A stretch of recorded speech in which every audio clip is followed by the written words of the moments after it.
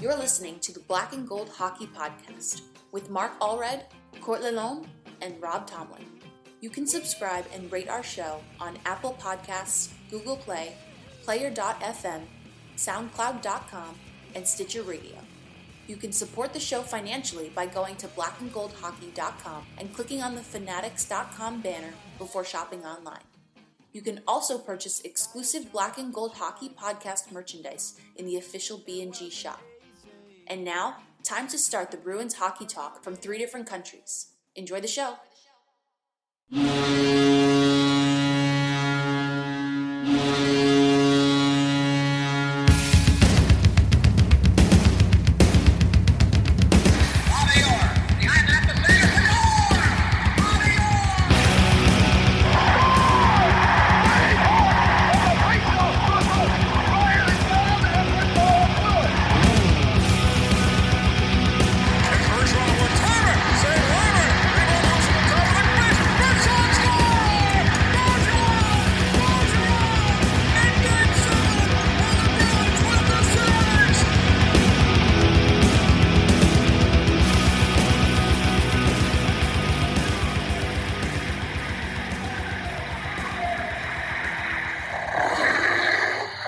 Hey Bruins fans, welcome back for episode 103 of the Black and Gold Hockey Podcast. We have a jam-packed episode planned for today. We have a new segment from The Athletic that we're going to bring in. It's called The Article of the Week, where we pick an article and we kind of talk about it. So we also have a bunch of topics to go over. And Josh Bemis joins me in the second hour for our weekly prospect talk. So let's just get started. Court and Rob, hopefully you guys had good weeks. I know Rob was not feeling very good. How are you doing now, sir? I'm feeling better. I think it's just fucking a bit of flu. And then... Did you just drop an F-bomb there? No. That was under the breath. Yeah, it wasn't good. That sucks, I always try it. Like, if you're a kid and you're listening to this, if you don't feel well, you go into work no matter what. And yeah, I went into work and felt like I was going to pass out and then got told to go home. So yeah, not good. If you're listening to this, you don't go into work because then you get everybody else sick. Oh, that's fine. Then you're that guy. Yeah. That's right. That happened for like a month and a half in August and September. I was just so miserable with the runny nose and the sneezing, and then it went through the shop like wildfire, but now it seems to be all settled down. But Court, how are you doing, sir? I am good. I was at a wedding last night. My cousin got married. I watched a bit of the game on my phone. Nice. I tried my best. I listened to the radio on the way home, listened to the game on the radio on the way home. So good. But it was a good wedding. It was a good time. Good. Congratulations to the married couple. Yeah. Sucker MC. All right. Let's just get started with talking about last week's games. Not very good, in my opinion. Probably won't touch on a lot of this, but on Wednesday the 17th, they lost to the Calgary Flames on the first game of their 4-game Canadian road trip. Back-to-back game on Thursday the 18th, they lost to Edmonton in overtime.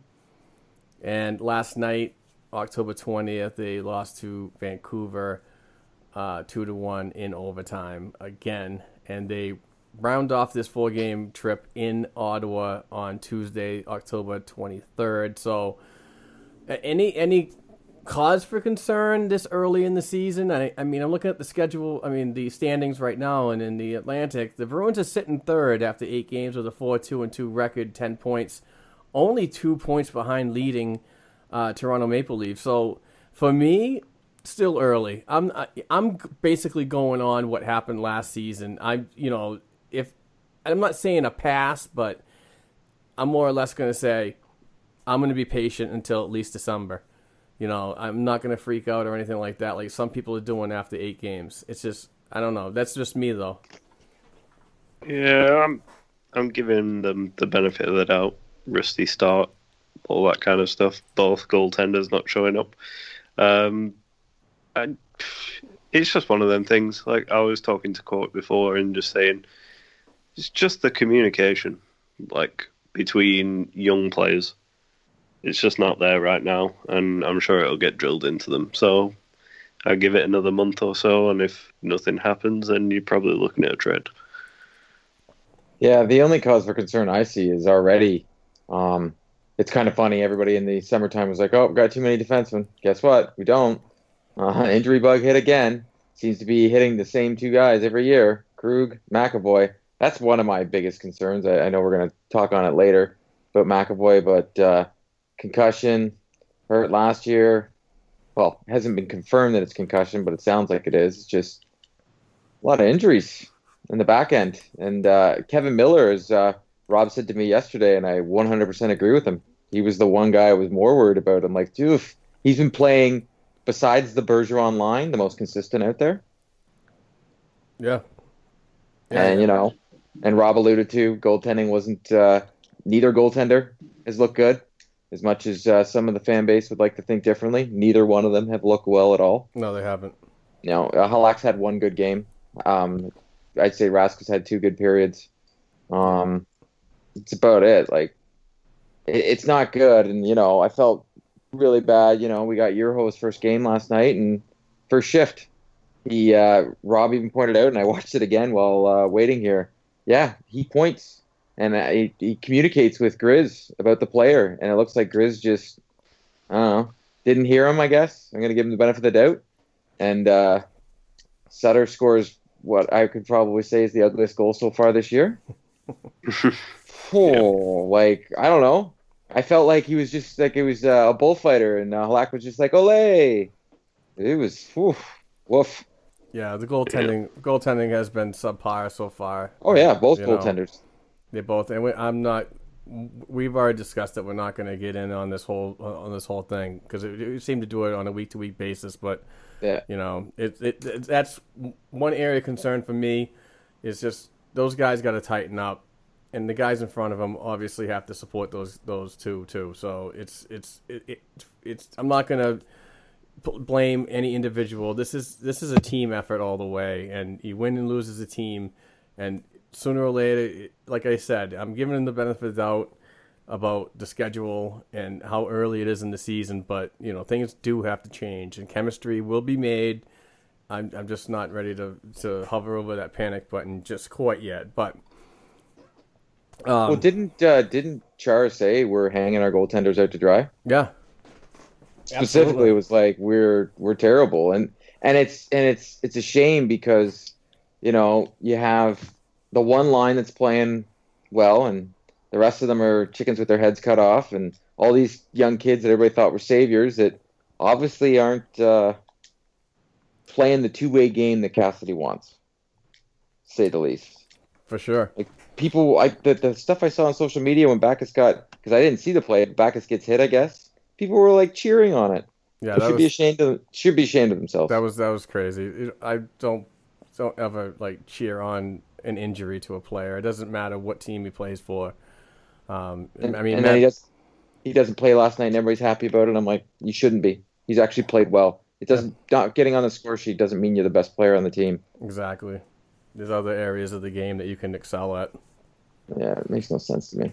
Yeah, well, sometimes that's Bruins Nation. It's just they can be complete, geniuses sometimes. They can complete whack jobs the other. But I mean, the upcoming week doesn't look so bad. I mean, the only game that I'm really concerned with, and I mean, we should be able to beat Ottawa on Tuesday the 23rd. I'm hoping so. But then going into 2 games in a row at home against Philly on the 25th and Montreal on the 27th, which is obviously going to be a big game. Montreal's played well. Yeah. And so was Ottawa, though. Yeah, 2 surprises right there. And Philadelphia is at a 4-4 record, so in the 2-2 on the road, 2-2 at home. So I mean, there are points to be made here. It's just how this team wants to take the 2 days off before the Ottawa game and kind of get some chemistry going, if at all possible. I mean, they took a big dent on that defense, being cut out. Miller and McAvoy bring in. Camphor plays his first game last night. Eurovet Yeah, and I neither. played. Urho only played 12 minutes, and Camper only played 16. So that tells you a lot. That Cassidy was like, "Yeah, no." Yeah, you gotta favor the people. The players that he can really, really trust, and obviously the veteran core. Mind you, the Bruins did have 3 power plays, so Urho's not going to get out there, right? You're going to have Grizz out there. So, with the upcoming schedule, there's still plenty of tickets available at Seat Giant.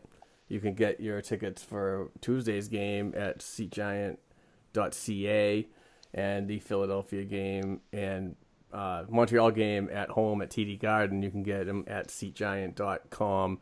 Use promo code BNGP. Save yourself a little money. What do you guys think about the upcoming schedule? Any predictions or concerns moving forward? I don't like Ottawa.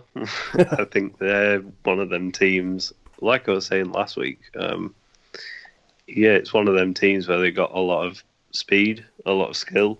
People have put them down for being so young, but again, that's the way teams are rebuilding on the fly in the NHL right now.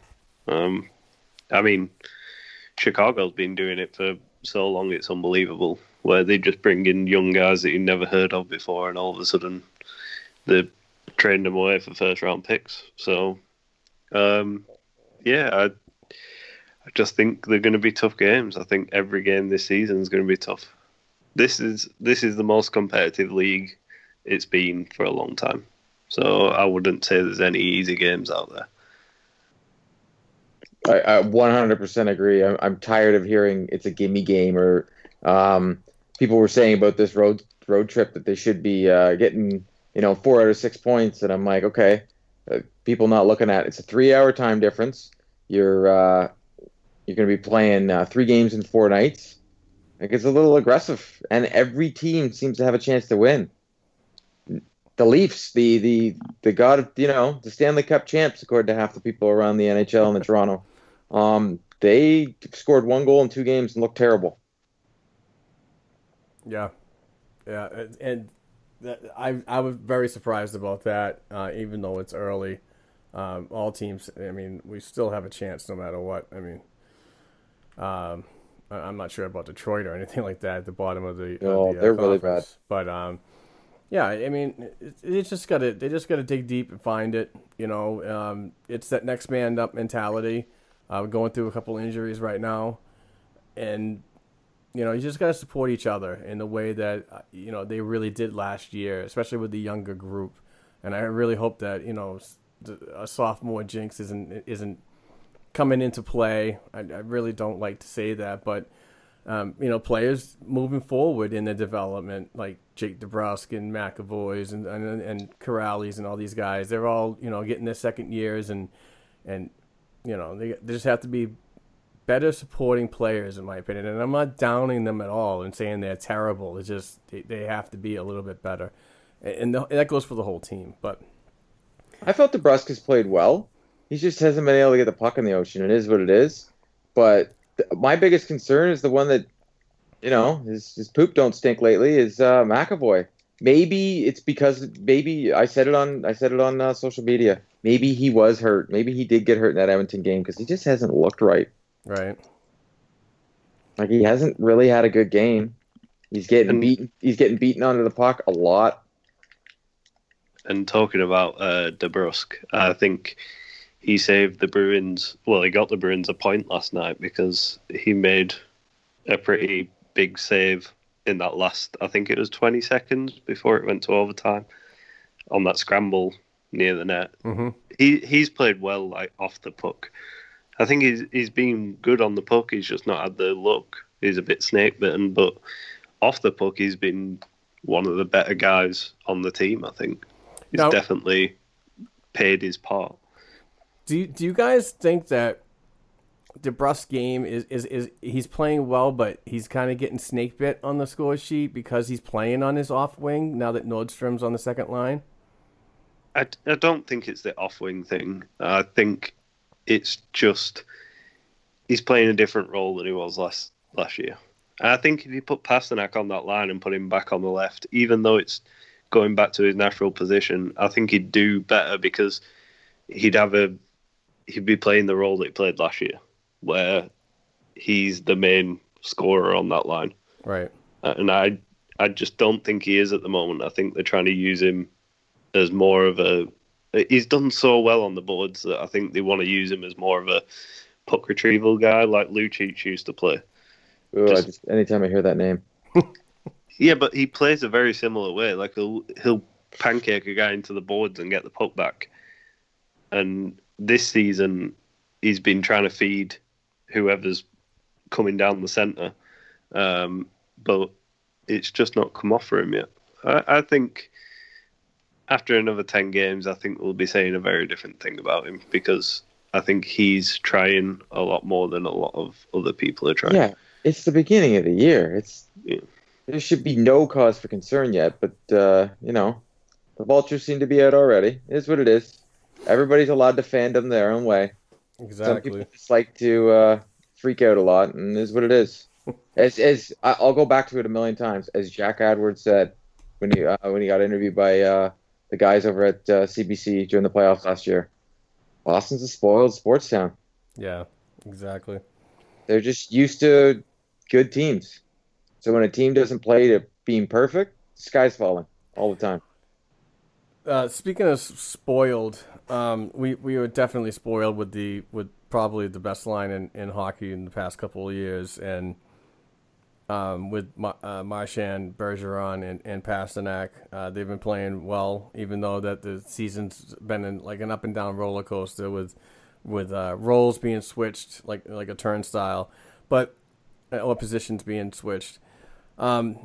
My biggest concern is the lack of scoring below that first line, and other players need to step up in that area, because I kind of get the feeling that this Bruins team needs more support on the second, third, and fourth when it comes to offensive production to make up for possible mistakes that the defense and the goaltending can give up. So, I mean, you always want to score as much as you can and get ahead of the game, because if you make a mistake, you're still in decent shape. But lately, it's just first line and then absolutely nothing. And I think, Court, you touched on David Krejci's the only person with 2 points above. Rob did. Rob touched on the point that Krejci's got over 2 points, and that is the highest on everybody else from line one down, and that needs to change. Yeah, I think that has changed now because Nordstrom scored that goal. Oh, but remember, Nordstrom's terrible according to half the fan base. I actually like him. Yeah, He's fast. that. Yeah, those two out of him and Wagner were two guys that I thought were going to jump up and down the lineup and do very well. But I think Wagner's found his home on that fourth line, and there's no moving him from there. No, he's played well. Yeah, I think that fourth line is probably one of the more consistent lines off the puck. I think they've done really well defensively. And Cassidy rewarded Wagner with some penalty kill time. Yeah. And I'm surprised that they're not giving those guys, like, the guys that I see trying, like, really hard, I'm surprised that aren't getting, like, a little bit of power play time. I really thought that they'd just start throwing people in there. Well, he threw Carlo out in the 3-on-3 overtime. I was in shock, probably just as much as anybody else. They want him to jump more into the play, and I guess it's the beginning of the year, and he's like, what the heck? Let's see if it works. But those line changes, like the last 3 games, those line changes were absolutely disgusting. Like, no team should change like they have. Like that one last night in OT.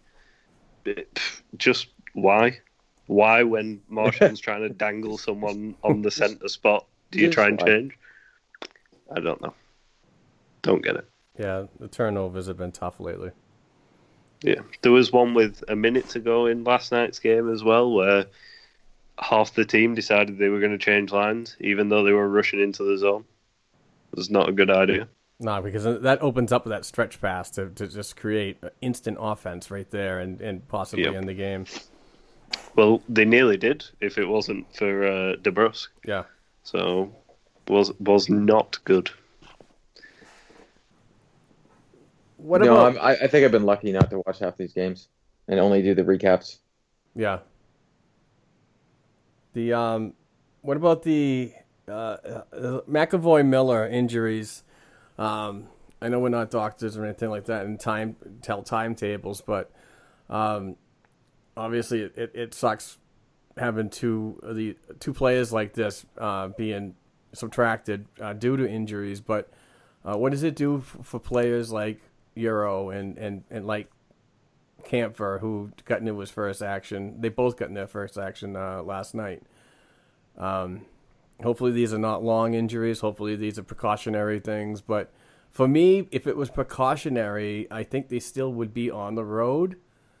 But obviously these injuries got these two players back in Boston. So that, to me, it reads a little more into that these might be a little more significant than some people are reporting. Yeah, it's one of them. I've always said, and I think all of us have always said on here. All the Bruins say when there's an injury is, "Oh, we'll know more in a few days," and you never hear anything for about a week. So it's got to be something if they sent them all the way back to Boston. You don't send someone back if nothing's wrong at all. So I'm guessing we'll find out probably in 3 or 4 days what's actually wrong. Maybe even and one I day. think it's going to be, for me, it's more of an issue if Miller's out for a long time because he's really steadied that decor, especially him and Carlo on the penalty kill. I think you need that all this season. Definitely. Yeah, I think Carlos played extremely well so far this season. But with these injuries, I don't know if McAvoy does have a concussion and him going all the way back, and I'm just speculating here, makes me think he does. It could be bad. If he starts having head problems and concussion problems, it's going to be really bad for the back end. Yeah, definitely cause for concern there. Even though this organization does have some really good depth players in the team in the developmental system, a loss like that is never good, and hopefully he recovers quickly.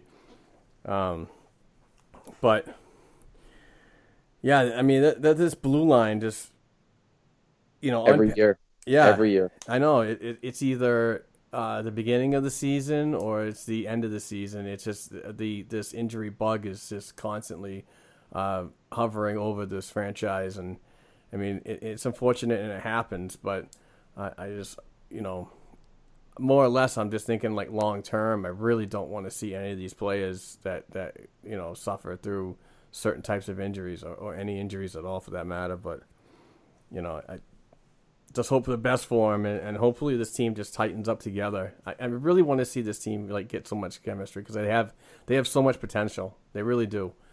We saw it last year. It started off a little rough and then picked it right up and ended with a 112-point season. So I really want to see that happen again. And they went through trials and tribulations with injuries last year too. So there's nothing saying that they can't do the same as they did last year, but obviously tough. And people need to understand that trades aren't going to fix everything. And if they are going to make a big trade, somebody that somebody loves on this roster will no longer be here. Yeah, I know. That's unfortunate too. I mean, it is what it is. That's part of the business. Yeah. But the only thing that's really good is you've got Danton Heinen, Ryan Donato, and Anders Bjork that are pretty much trade bait and looking really good. I would trade Donato out of the three of them. Yeah, but they're looking really good for teams. As people are forgetting, these guys are 20 years old. I think Heinen is 22, maybe. Yeah. That's still young for a forward. Stupidly young. So there's upside to all them guys. You probably get quite a bit back for them, especially when you're not looking for picks. I think picks are more valued than anything now. So if you're looking for the right guy, then I honestly think they're better off going out and getting an older guy. And I know people are going to hate that, but I think that's what you need right now. That communication needs to get back to what it was last season. And if you bring on an older guy that's probably not having a great time with their team, then it's all good. Like, I'd love to have someone like Brown from LA, but not on his cap hit. Jesus God. Christ. But Okay. a guy right? like that, like That have a cold guy really like got to that your on head. the team. That's what they need, though. They need some hard-nosed guy who's going to come in, It's a bag of pucks, though. boss He's people done. around. He's been playing pretty We well. have Brown. We have David Backus. We Yeah, don't need but, another one. well, you don't have David Backus right now. Well, you know what I mean. Yeah, but this is what I mean. You need some veterans who are going to push people around, put them in place, tell them where they need to be. Because it's all right. It's all right going young. It's all right going young, but it's not good going too young. There's a vet on this roster right now that it, to me, has got this season, and that's it. Otherwise, I just have had enough, and that's David Krejci. I'm at the boiling point almost with this guy. I'm tired of the excuses that I need line mates and all this kind of stuff. He is not playing well. Yeah, I think the better option for them to move him will probably be after this year when his list of clubs gets wider. There's a wider range of places that he could possibly be moved, pending a and he's a vet that's not playing well. Yeah, but I think it's time to do our new Black and Gold Hockey podcast segment, where we look at the Athletic website, which is a fantastic website that I subscribe to. Just started subscribing to this summer or over the summer. And what we're going to do is the week prior, we're going to pick an article from either Joe McDonald or Fluto Shinzawa and just talk about one article per week and what comes out, what sticks out at us. And this week, Joe McDonald wrote a really, really good piece about 3-on-3 training, short ice drills that Bruce Cassidy has really brought in and aggressively been using at practices and camps and so on. I like this especially because when I first started going to training camp under the Claude Julien regime, you really didn't see this much.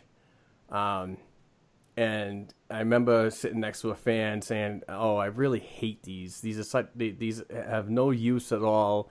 These are what kids do in youth hockey and blah blah blah." But there are some huge benefits to this, and Joe McDonald definitely wrote down and had a conversation with Bruce Cassidy about it. And he said that small area games have become the norm at most professional and college level practices over the last decade. Small area games, game-like drills conducted on a reduced portion of ice are designed to help maximize the development of certain skills, including puck support, movement, and reaction in tight spaces. Cassidy said that I've always enjoyed it. The Bruins coach said for 2 seasons, as a player, you like them. It's competition. You play with the puck. It's a game. You're not doing a drill. It's not a system. You're playing hockey. I think it helps create offense. And you're learning the give and go, and you're learning to protect the puck. And that is all well said. And after like watching a lot of these lately, it is fun. Because it's not, I remember, doing the Herbies back in school and so on, where you just skated your bag off and it really wasn't fun at all. Certain drills like this, it brings creativity. It brings more communication in a tighter space, which in the end result is all good for everything, whether it be strength training, how to think on the ice and split-second decisions. Very important drill. And I'm glad that they're doing this because it is translating a lot more, like Joe said in his article about for the past decade. A lot more teams are doing this more and more. Yeah, and it's that fast-paced style. Like, every team is playing that now. And it tires you out so much, like skating half a rink all the time. And when you need to play, like you talk about players that can play in big game situations, well, that really helps because players have to learn to like think in a split second, not like on full ice. And practice isn't contact like it is in a game. But when you start playing them small games, it gets so competitive that players are playing full pace and they are like playing rough in the corners and everything. I think it makes a team a lot more of a team playing like that. I think it's you learn a lot more from a player when you play against them like that, and especially when they're on your own team. And it's also showing Cassidy what these guys can do. A lot of times, and so far this season, people have been extremely questioning his roster decisions, and maybe he's seeing something in practice that we're not seeing. We're not there. We don't know what's going on. He's treating them like games, as the article was pointing out. So he's going to see different aspects of these guys, and these guys are going to be playing against the Bergeron-Marchand line, the best line in hockey. And what better experience can they get by doing that in practice? Oh, absolutely. And if nobody has actually really seen these, translate at camps or practices, each net is moved to an opposing blue line for the 3-on-3 battle. If a puck goes past either blue line, a coach puts a new puck in play, continues for the length of the normal shift, which is usually 45 seconds. So this is just good repetitive training and skill building on a practice basis that can translate to what you do on a line on open ice, and your decisions might be a little longer than these short ice tournaments, but it's still good for everything. And I know that a lot of people just didn't like it because they don't think it's good, but coaches. Cassie explained that coaches didn't like to do them as much because they were thought it was a reward. Well, I think it is a reward now to get all that complete training into one small little like drill. Yeah, like when you play hockey when you're younger and you get to play them scrimmages, I think that's more what they mean by a reward, because I know I used to hate having to do all the drills, but as soon as you got like a good game of like 3-on-3 or 5-puck, anything like that, it was fun to play. Like you didn't feel like you were practicing as much. Everything came a bit more natural. You tried things you didn't try before because you didn't think the coaches were going to get too annoyed if you made a mistake.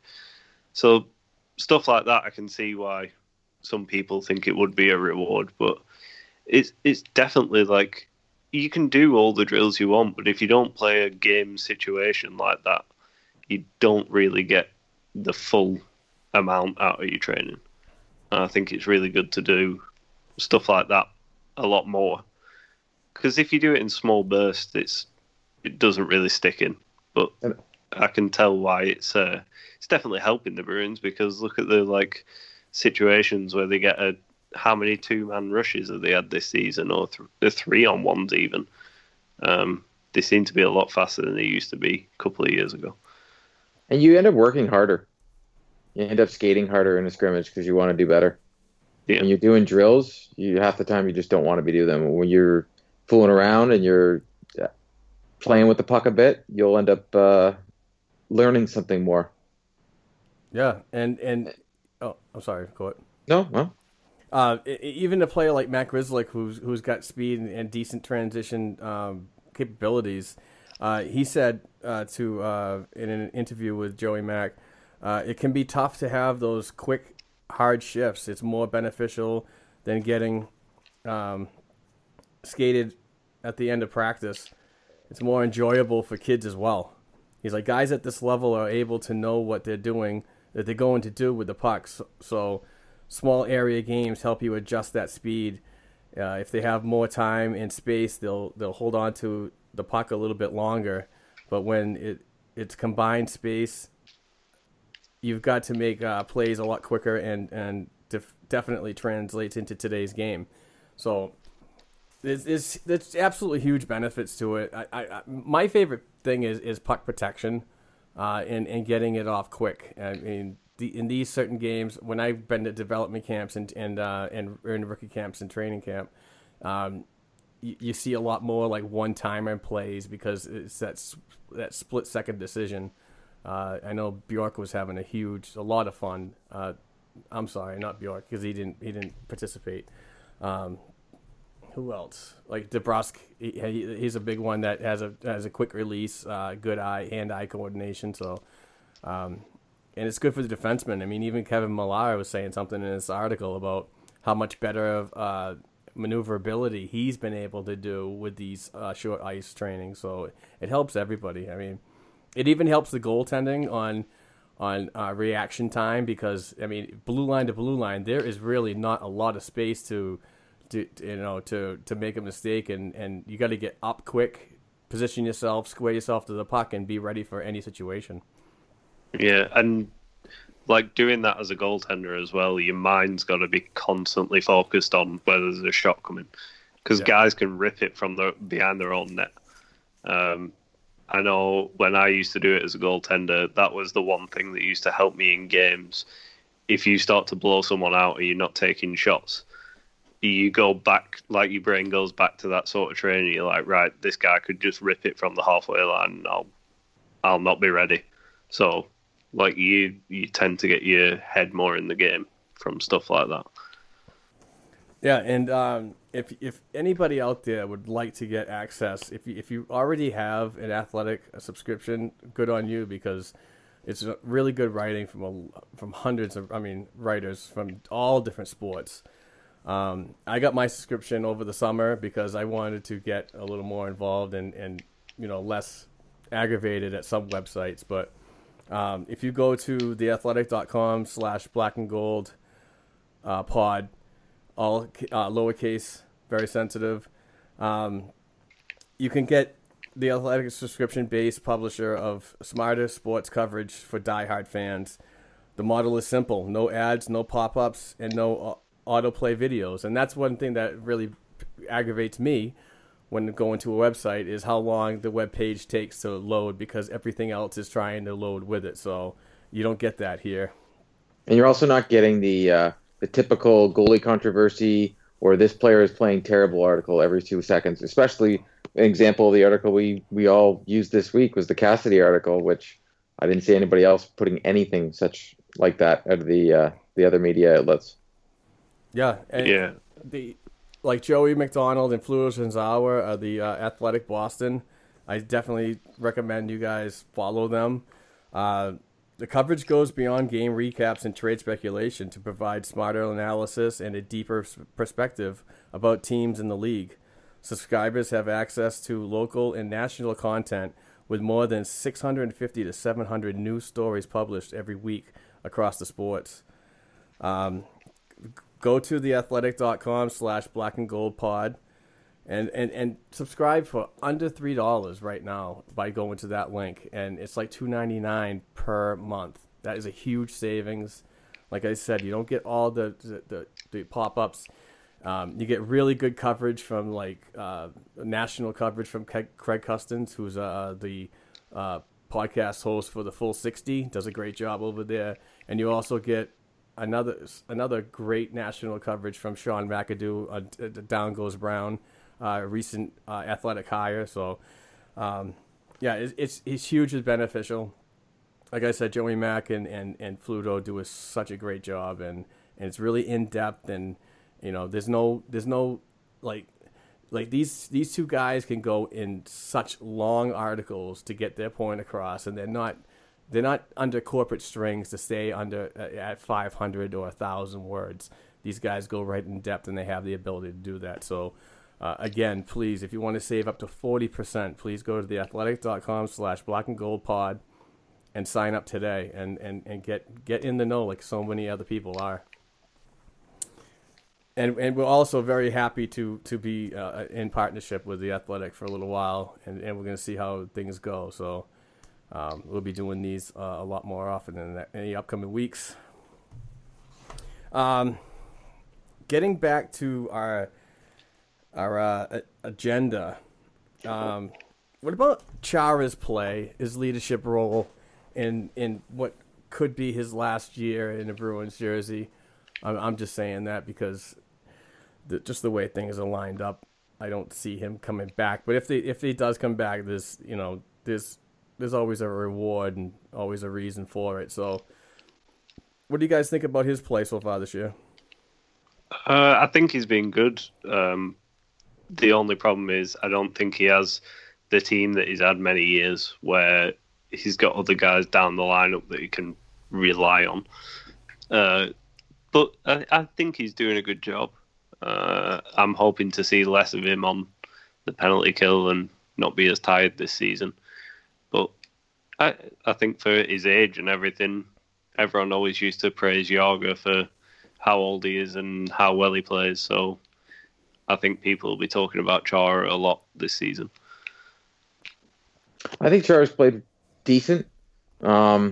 He hasn't been bad. It's not like I'm going out there and looking at him like, oh, geez, get Chara off the ice.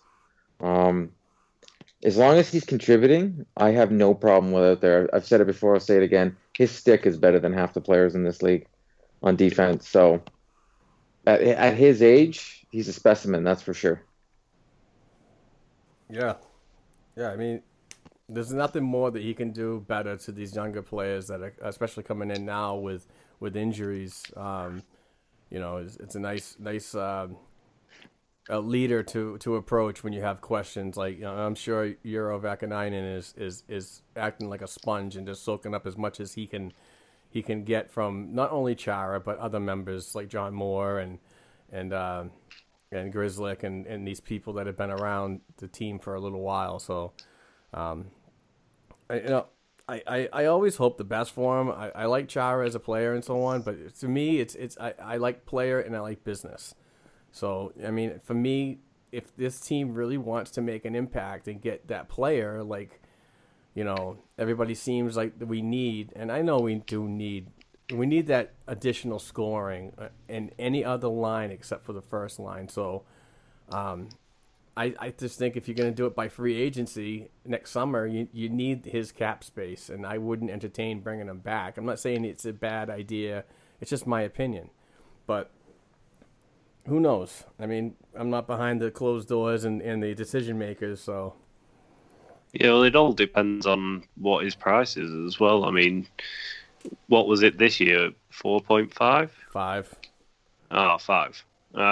Still, like, it just depends. Like, maybe the guy takes $3 million next year, so they can get that guy in free agency. Who knows? Well, not even that. They're already saying McAvoy's camp is looking for Ekblad money. What did Ekblad get, Court? I will tell you in a sec. I think, didn't he get 6.5, 7, something like that? I don't think McAvoy's worth it, but right now, the way he's played. Yeah, not right now. No. I don't think he's earned that contract. If he's injured again this year, that's two seasons in a row with injuries. And his play hasn't warranted that kind of dough. Well, yeah. I mean, Ekblad was having like Norris Trophy type years. Not like, I mean, voting wise, not winning it, but I don't think McAvoy's had that yet. And he's only played the 2 seasons as well, so. Like, don't get me wrong, McAvoy's awesome, but Yeah. I don't know. He is just.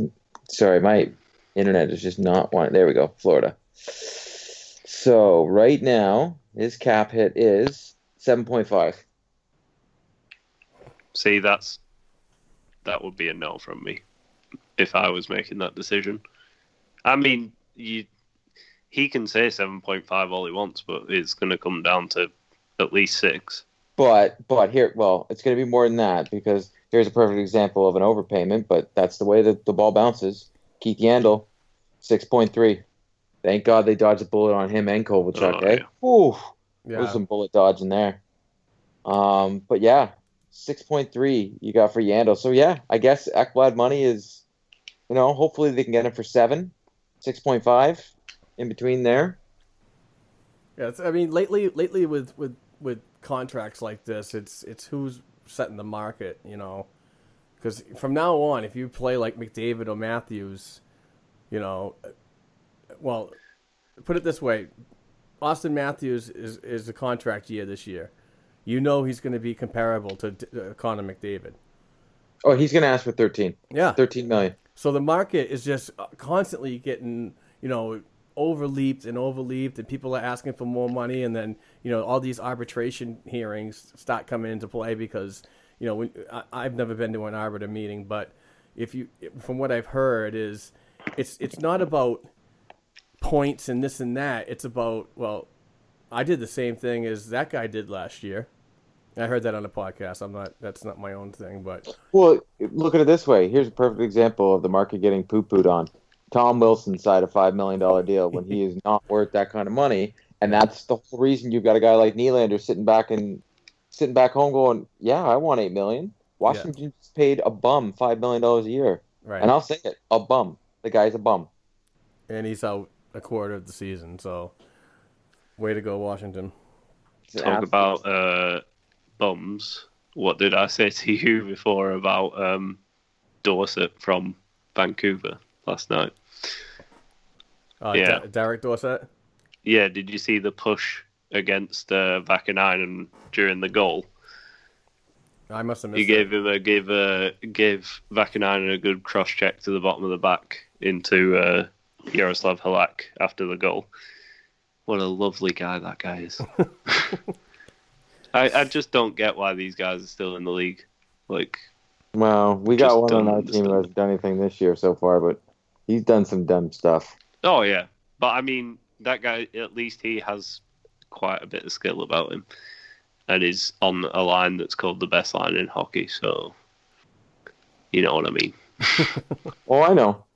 I'm not a big fan of the guys that are just known for stuff like that. Jumping back on the defense, I want to talk about Brandon Carlo's game this season. It is a contract year, if I'm not mistaken. Yes, it is. So will be coming off of his entry-level contract. I'm guessing, I would like to see the 4.5 range, maybe even lower. Watch yourself. That's not going to happen. Right. Yeah. His minutes alone gets him 4 plus. I reckon he gets 5. But his game this year has been impressive so far, especially on that penalty kill. Where do we go from here on Brandon Carlo, assuming he stays healthy for the complete season and potential playoffs? Oh, if he plays playoffs, he's getting 5.5. I just think if he shows how much he means to this team, yeah. It just showed last season when, as soon as he went down going into the playoffs, the penalty kill percentage plummeted. The team didn't look as steady. Who do you play with Krug on that second line? Kevin Miller, and then who goes on the third line? Especially when you've now traded Adam McQuaid, your only other right shot defenseman there. So calling him a defenseman is a bit of a stretch. I just think if he shows how much he means to the team, he's going to get paid a lot more than people think. Unless it goes like Pasternak did, where he takes a discount for a team that he loves. So, which I think we'll probably see a lot of from the players around, because, like we've been saying for a while, you can't sign all these guys. Yeah. 5 to 4.5 range. Hello? Did we lose Rob? Yeah. No, I'm still here. Oh, okay. Yeah, Sorry. I think he will be in that 4 to 5 range, in between there, just solely based on he has 0 offensive numbers. Yeah. So, but he's a penalty kill specialist. He's needed on this team, and if they can get him in that number, it's going to be a steal, just like the steal the Toronto Maple Leafs got with Morgan Riley. That's a steal of a contract. Absolutely, absolutely, and a good comparison. So, and it's the two different type of players, but at the same time, they're both at the same stage in their careers. So, at the time of when their contracts are up. So if they can get that done, and Sweeney's been able to, as Rob would call it, the Sweeneyus on a lot of contracts. So it's not out of the realm of possibilities that they can get a discount on this kid. when I'm thinking about Brandon Carlo, I like when he has sustainability with a certain defensive pairing for a while. Like right now, I'd like to see him just be a little better when he has to work with different people. You know, they're all professionals. They're paid to do a certain job, no matter who's alongside of them. And I understand mistakes happen. He's had a couple turnovers. That's gonna happen, but you know, once he gets back into a role of having a steady, you know, partner on his defensive line, and they can, you know, find that chemistry, I think Brandon's game's just going to elevate. I mean, not elevate. Yeah, that's what I meant. Okay. You know, I lost it. You suck. I think honestly, like, it's hard to ask him to do more with a different partner because he can't play defense for both guys. Right. Like, it's the perfect example of what we saw last night with Euro Vakanainen and Grizzlick. When Grizzlick got pointed at and told, you got a guy coming around the net, and Vakanainen had to hold his side of the ice because there was a winger coming in. He didn't listen, didn't hear him, whatever it is, and they got scored on. And that's exactly what, if you've got a partner that, if you're the boss of that line and you're saying, like, look, this guy's coming, you take this guy, I'll take that guy. If a team works like that, that's fine. But if a team they don't listen to each other, there's no way you're going to do anything. You're not going to stop anyone. So I think when he gets Krug back, he'll be fine. Yeah, does this team ever miss Krug? Oh yeah. Oh my god. Time. Yeah. Anyone still want to trade Krug? No. Oh, Not right now. Like, there's no way in the world. He means so much. He's that first pass. He is the reason why the other lines aren't scoring. Yep. There's no one to get that pass out of the zone.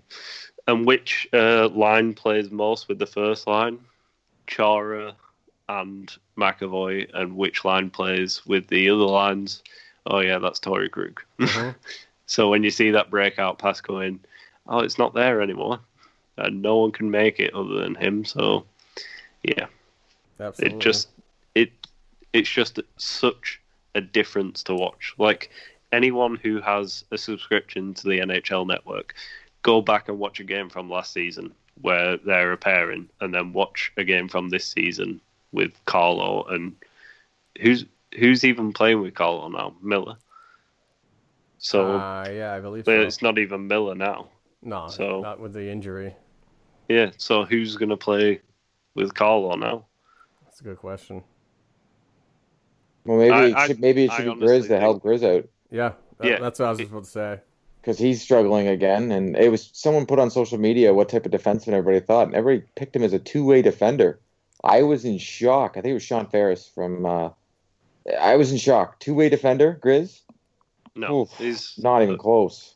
Definitely an offensive defenseman. Yeah. It's that thing, like, remember a few seasons ago when we were screaming out we needed more right-handed defensemen? Yeah. Oh, and now we have an abundance of them, and we have no left-handed defensemen. And then soon we'll have guys coming up and we'll just say we have too many defensemen. Yeah, it's always something.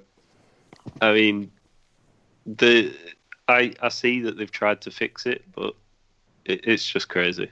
And then the other day as well, I was looking at the depth chart for each position. And if you want to laugh, go and look at the right wing position for the Bruins. Oh, yeah. There's like 5 guys on there.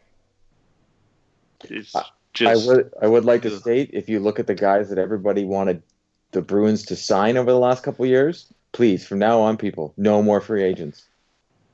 Yeah. No more. I think the only way they sign free agents is like they've done with Wagner and Nordstrom. If it's going to be a depth guy who, he can plug up a hole in the lineup if he has to, that's fine. But going out and getting guys who are apparently top of the class, no, because it's not worked out. I mean, look back at it. You've got Matt Bolesky, David Backus. Who else have they overpaid recently? Anybody they've signed for free agent? Well, yeah. Well, no. Yeah. But I'd like to see him. Give me one example of one they didn't. Like big name, everyone big ticket. Not these third or fourth liners. Kevin Miller. He wasn't an unrestricted free agent. No, he was brought up. Yeah, but they signed him as a. No, I'm talking about guys. Like come in. Like think about it. The couple years ago, everybody wanted. But those are third and fourth liners. I'm talking about like the guys like they wanted. Everybody wanted top line guys. Everybody wanted Kovalchuk. Everybody wanted this. Everybody wanted that. Well, yeah, no one goes for cheap in free agency. No one. You're looking to add. At the moment, it's like if the guy's a top 6 player, it's $2 million plus what he'd get on his team, like what he'd get as a re-signed player. So it's just ridiculous. That's why everyone's hoping the cap goes up. Yeah, and to end it, our last topic on the agenda is there a need for a trade to facilitate that third line center? Do we need to go out and get a veteran? And when I say by veteran, and I'm specifically targeting an article written by Ty Anderson, saying that the Bruins should go out and look at the options for a veteran, and not over 30, but an under 30 veteran to fill that spot, because it just seems like our development depth hasn't excelled enough to secure a spot. So maybe going out and trading for I'm not for the trade, but it does bring up an interesting, question. I've seen one guy mention that I would like the Bruins to go and get, and that was Sam Bennett. Other than that, I just don't like everyone's saying go and get Ryan Nugent Hopkins. Isn't he $6 million a year for the next 4 years? And terrible. Yeah, unless you're sending David Backes in that deal, no. And the other guy everybody mentions is the God forbid Matt Duchene. Well, we all know who we're talking. We mentioned these two players. But yeah, but I don't get how any of this happens. David Krejci is not going anywhere this season. That's Matt for Duchene sure. is not a third line center. And second of all, if he is, then he's just going to be that overpaid guy that everybody's going to freak out about. Yeah. I honestly, like I said, Sam Bennett. I don't know who had mentioned that. I'd seen it on an article somewhere. But I like that idea of a guy who's having a bit of a struggle in the team that he's in, and then bringing him in. And Sam Bennett's got a lot of skill on him. Plus playmaker guy on the third line. I'd rather have that than some grizzly guy come in and just hit people on the boards, and that's all he can do. Yeah, because both Nuge and Duchene, their contracts are just no, thank you. Yeah, don't touch them. I just don't think I can't picture anyone around the league that I'm like, oh, go. The only guy that I thought of, I found out got waived and no one picked him up, and that was Sam Gagner. And his contract's not that bad. I think it's $1 million something. Yeah, very cap friendly. He's playing in the minors. Yeah, but he did well at going to, I think it was Vancouver where he had it was Columbus, wasn't it? He went to Columbus, played the third line center position there, then ended up going to Vancouver in free agency and didn't do too well. So I don't know. There's too many players out there that fit the bill for that position. And it's down to one guy to either sort this team out or go and find him. I don't think they're going to trade any time in the next month. I think they'll wait now. Yeah, I think the same thing. I think they're just going to try to find some kind of chemistry with these players, and if they can't get it sooner rather than later, I think the late December, early January area is still in play for them to at least do something to address it if they think they can make a serious push. But if they look in that room and sit down at that table and they stare at each other and just say, listen, are we a team that can compete this year, or are we a team that's just going to, scratch on the walls of a playoff appearance? Those decisions impact what you do on the then and now, Yeah. So, if they're not going to do it, I would not go out and blow it up. No, not if you're going to give something that you're going to struggle to get back. Right. I mean, it's all right when you've got, like I said, the three guys before. You got Heinen, Donato, and Bjork, which all play pretty much the same position.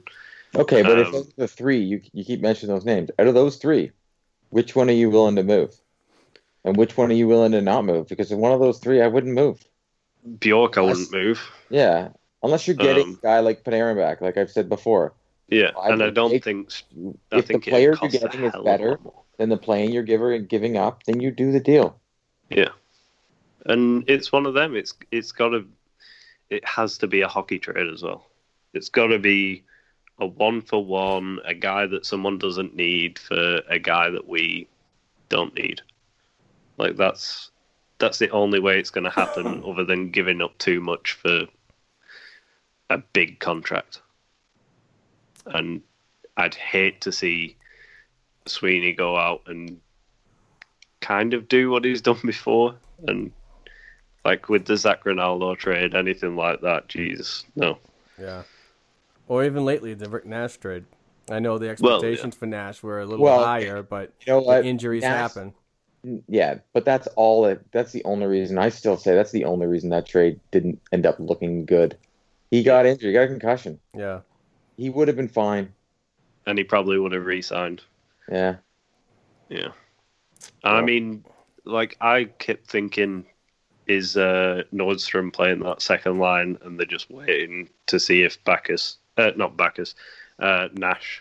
would actually sign, but I don't think so anymore. I think they knew long ago that he wasn't coming back. Yeah. Yeah, I think he's done. I really do. I feel bad for him, but 100% agree. All right, gentlemen, I think that's going to end it for the first hour talk. Please stay tuned for the second hour talk with Josh Bemis as we break down all the Bruins prospects and what they did last week. We are not going to do a listener awards giveaway today. Would really like to get some more Patreon sign-ups. So for right now, we're going to do them 2 a month. And once we get some more traffic and some more contributions, we'll start breaking it open to 4 a month. So if you like to be a part of that and be eligible to participate, please go to patreon.com/Black and Gold Hockey Podcast and just donate $1 and get you involved in these great giveaways. We do a lot of stuff from Fanatics that we give away, all Bruins related.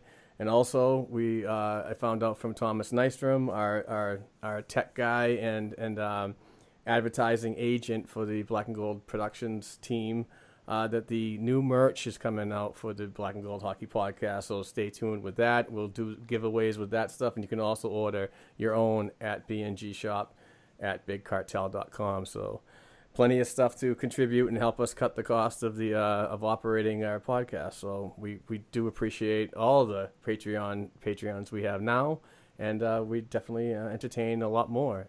So for that, for Mark, myself, and Court and Rob, thank you very much for listening. I really appreciate it, and we will be back next week. Bye.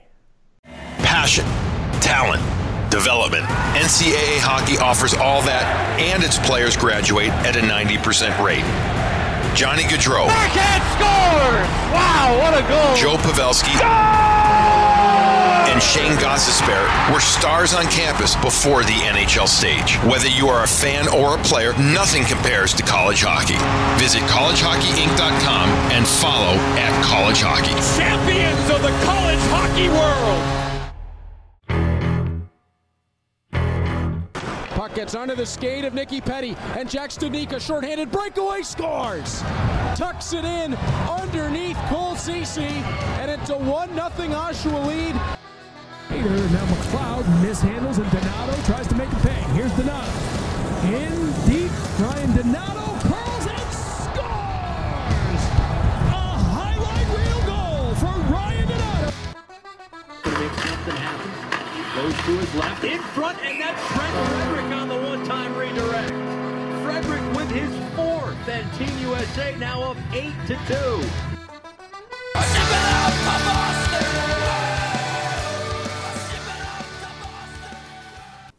Hey guys, welcome back for the Black and Gold Hockey Podcast Prospect Hour. Joined as always by Josh Bemis, writer for shippinguptocauseway.com. Follow him at 2Causeway on the tweet machine. Mr. Josh Bemis, how we doing? I mean, as I probably announced on Twitter last night, my voice is a little rough, but as we'll get into, that is actually a good thing because that means that the P Bruins won, and they won in commanding fashion, which, hey, that's a huge step in the right direction for them because up till now, the only other win that they had was very shaky at best. Yeah, and I'm not overly impressed with the effort brought forth from these Providence Bruins so far. As Josh mentioned, they did get a win last night, and a big one at that. And hopefully there's something that they can feed on, but just something's got to give here. And we keep, for the past couple of weeks, we've been talking about the message, how it's relating, and the players. Because the players on that team there's a long list of really good prospects that I expected to be a little better than this. But as you know, the way the Providence Bruins trend the past 3 or 4 seasons, they are complete dog ass in the month of October and November, and seem to come out of the cave and out of hibernation in December. So hopefully this is, I know I keep beating this down, but hopefully this is a good step in the right direction, and they come out flying because they only have one game next week, so lots of practice time. But regardless, let's get into last week's action real quick. The Providence Bruins played 3 games. The first one was Sunday, October 14th at the Mass Mutual Center against the Springfield Falcons. Going to be seeing these guys an awful lot. And Springfield just trucked them. It was a 6-3 score. First period goals by Zach Senyshyn, got his second of the year from Solaric and Vakanainen at the 7:11 mark of the first. Second period Providence Bruins goals, only one from Colby Cave, who has recently been hot. He scored his second from McNeil and Clifton at 6:33. And the third period, Providence gets on the board with Ryan Fitzgerald's first from Golubev and recently named captain Jordan Swartz. That was a power play goal at 17:05. Shots on goal, Providence 33, Springfield 20. That's a sad stat right there for that score. And Providence was 1 for 6 on the power play.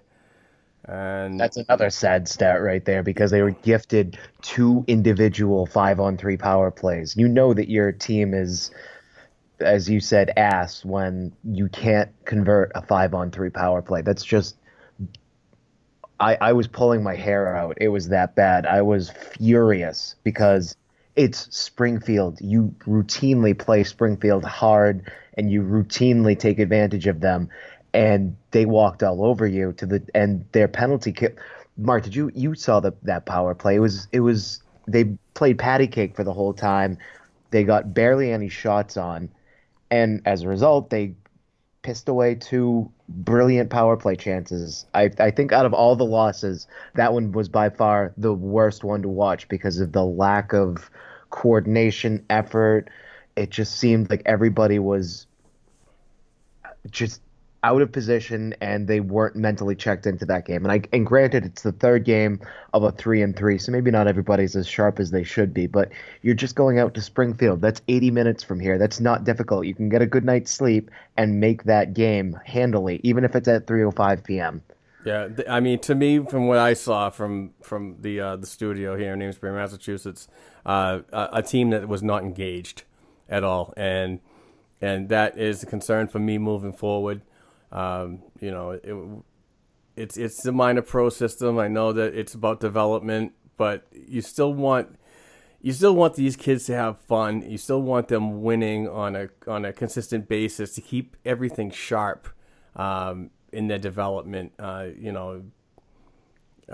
Horses and dogs, when they race for one certain thing, and that's basically to get past that finish line. So, I really want this team to turn around, and I don't want to see games like this, especially against a a division foe. And don't knock Springfield. Springfield's in 6 games they are unbeaten. They have a 4-0-2 record, sitting on top of the Atlantic Division, and the Providence Bruins are sitting 7th in the Atlantic Division, right above the Hershey Bears. So after 7 games, things just got to pick up.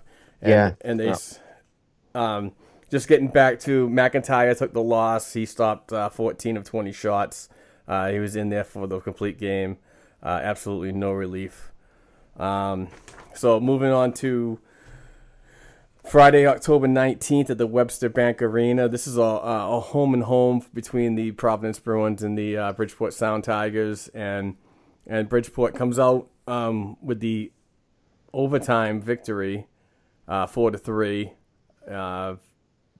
First period, Providence Bruins goals. Colby Cave gets his third at 7:20. I want to say that was unassisted, but I think I might have deleted that on my notes. But the second period, Providence Jakobsboro gets his first from Bakos and Cameron Hughes at 18:15.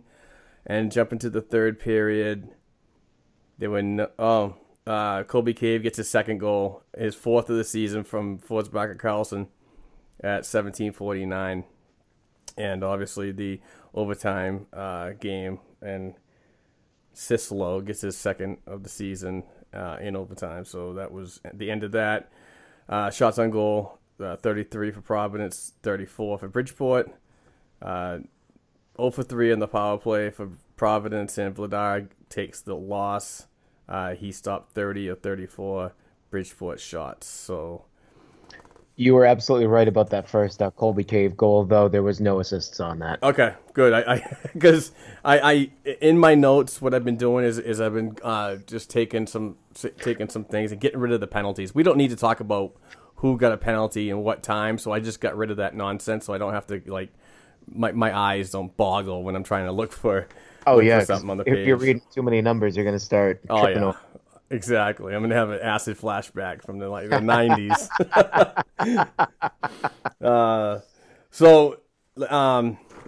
That was an okay game.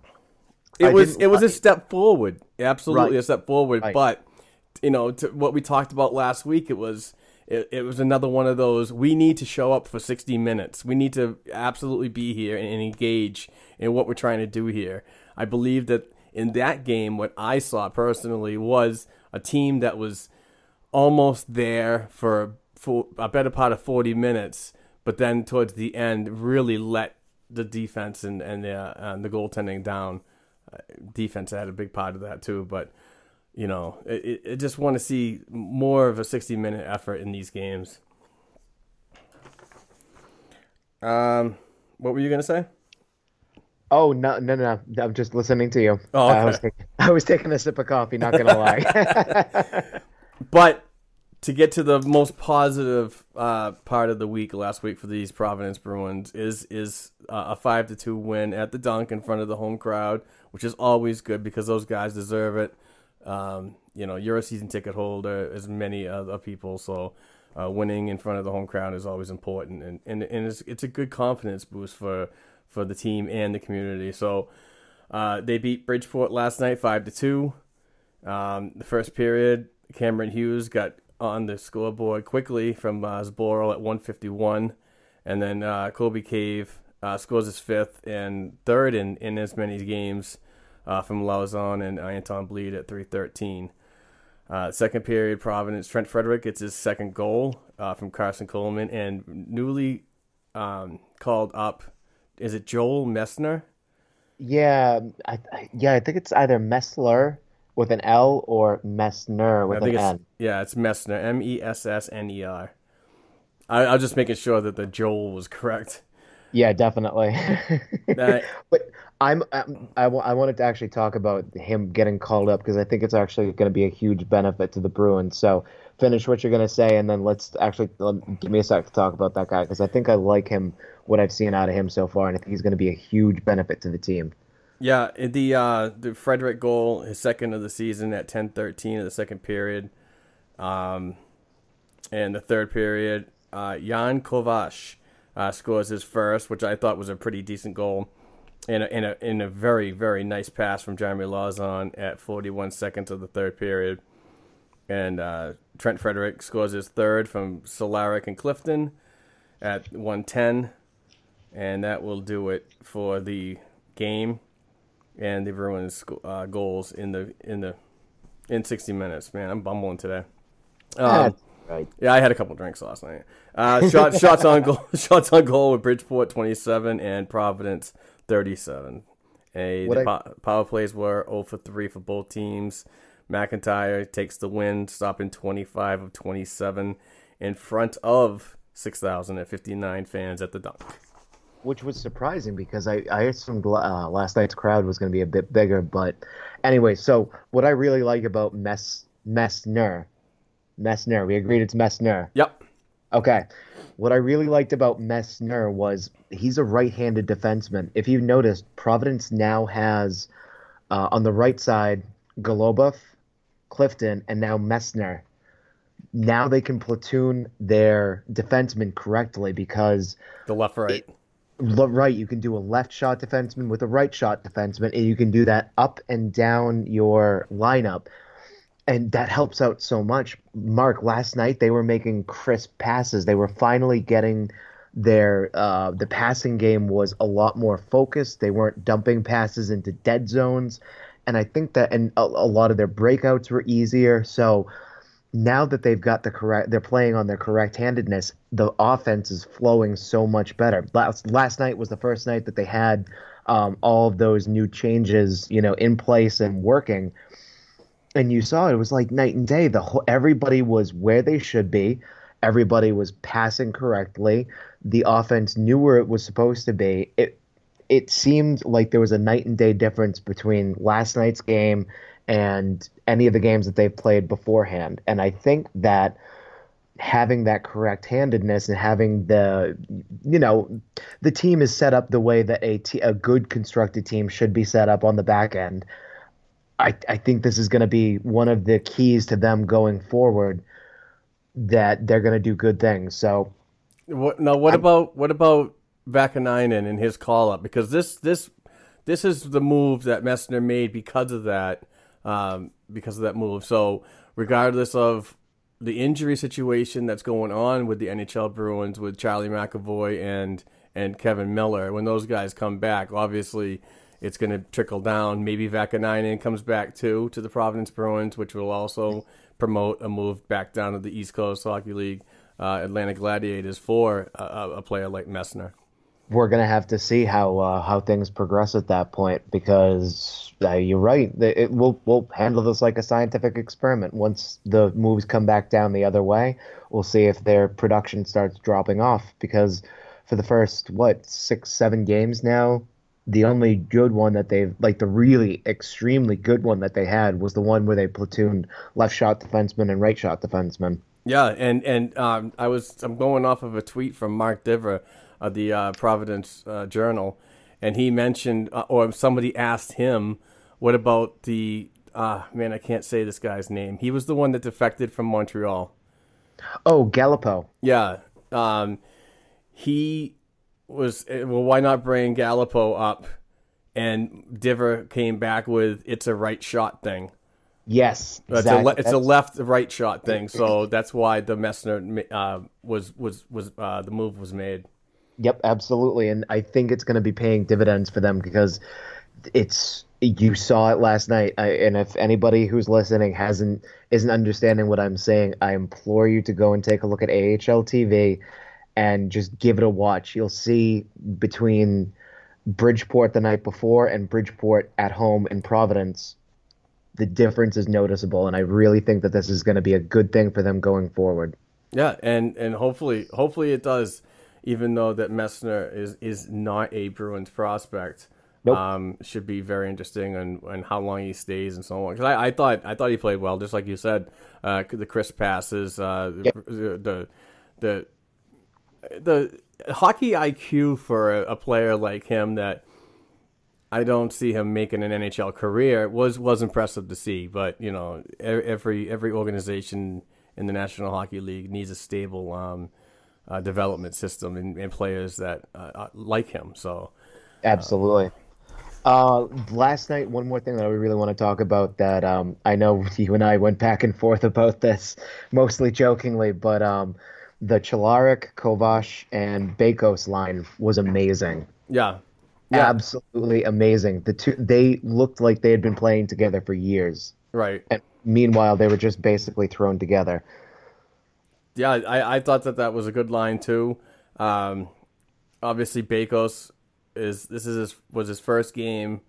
He was injured, I believe, in Bruins training camp, which ultimately held him at the NHL level until he was better to be assigned down to Providence. And that Jan Kovac, very interesting player that I really wanted to talk about before we move on to other prospects in other leagues. I don't know where to go with this guy. He signs a PTO with the Providence Bruins earlier last week, and after not reporting to the Bridgeport Sound Tigers that they just played a home and home series against last weekend, or this weekend for that matter. So he doesn't want to play in the AHL, and he's not good enough to play in the NHL on the New York Islanders. So he basically shows his displeasure about that and doesn't report, but signs a PTO with the Providence Bruins. Something's going not right with this guy. Am I correct? No, actually, I heard from one of the guys in the Bridgeport organization that I believe it is that he was sent down, but Bridgeport had reached the maximum number of you know how you can only have a certain number of veterans players playing at a given time. So they almost had nothing to do with them. So I think that they terminated that because like you said, wasn't good enough yet to play in the NHL, but he couldn't go down to the AHL because of that rule. So I think that it was more of a logistics problem. They waived them. They waived them to terminate the contract. So yeah, I know that I heard from I heard from the sources that it was more of a mutual thing. It actually wasn't as I guess dirty or as it wasn't as bad as people are making it out to be. I believe they mutually terminated it. Right. Okay. So let's get past that. Now here's my problem. Sure. Alan Walsh, his agent, went on the tweet machine a couple of days ago and said that they're still exploring NHL options while he's playing on a PTO with the Providence Bruins. Well, that really pisses me off to a point that this guy comes in on a PTO and is not expected to be here full time for the rest of the season, but obviously hindering a roster spot yesterday for a developing player. I don't know who sat. I'm not fully up on the notes right now, but somebody sat that probably either has already an AHL contract or is a Boston Bruins prospect, and I don't think that's right. That's fair. I feel that's a fair rebuttal. Yep. I can't knock you for that, but so if he doesn't get any NHL offers in the next 3 weeks per Alan Walsh's his agent's tweet, then he's jetting off. He's got to be going back overseas where he's going to be a little happier and guaranteed playing time. And that disturbs me a little bit. Now that I can agree with. That's fair. If he's just going to be basically like a month mercenary, then okay, that's a little bit scummier than I want it to be. But I mean, that's what I got. I mean, if sure. if you want to sign if you want to sign a PTO and keep your legs fresh, then participate in all the practices and off practices regiments. But when it comes to playing time, I really believe that really belongs to somebody that's at least earned it. But that's fair. I mean, he's a good player. I mean, look, if you go on YouTube, it's Jan Jankovar, but it's actually pronounced Kovac. So I mean, he's 27, 28 years old. He's got a great pair of hands and he's got speed. He can definitely put the puck in the net. That's obviously all video I've seen from overseas when he played over in Europe. whether it's translate that game over here remains to be seen, but that goal he scored last night was pretty impressive. Exactly, and he's helping to drive that line. So Yeah. I don't want to see him go. I don't want to see the the miniature scandal that's kind of been going on around him. But yeah, If he signs, he signs. I'm good with it. I mean, just like you said, that Solaric, Bakos, and Kovac line would be freaking dynamic moving forward. absolutely. So, what did you think about Bakos in his first game back? Bakos actually, I believe, played in Bridgeport the night before. If I have So my he's got roster 2 games correct. under his belt. Yeah, first game he looked a little rusty, but then the second game, it was amazing. Nice. Yeah, like on Friday night, he didn't really stand out all that much. You saw him a little bit here and there, but I believe last night he looked like he was ready to play. He looked like he was having fun out there. So I believe it just took him that one game to kind of get his bearings and his timing down, and then it was lights out from there. He really seemed to flourish on that Czechoslovakian line. Oh, you're too funny, man. I had to throw that in there somewhere. I know you did, because I like the jabs. I like the jabs, but it's not.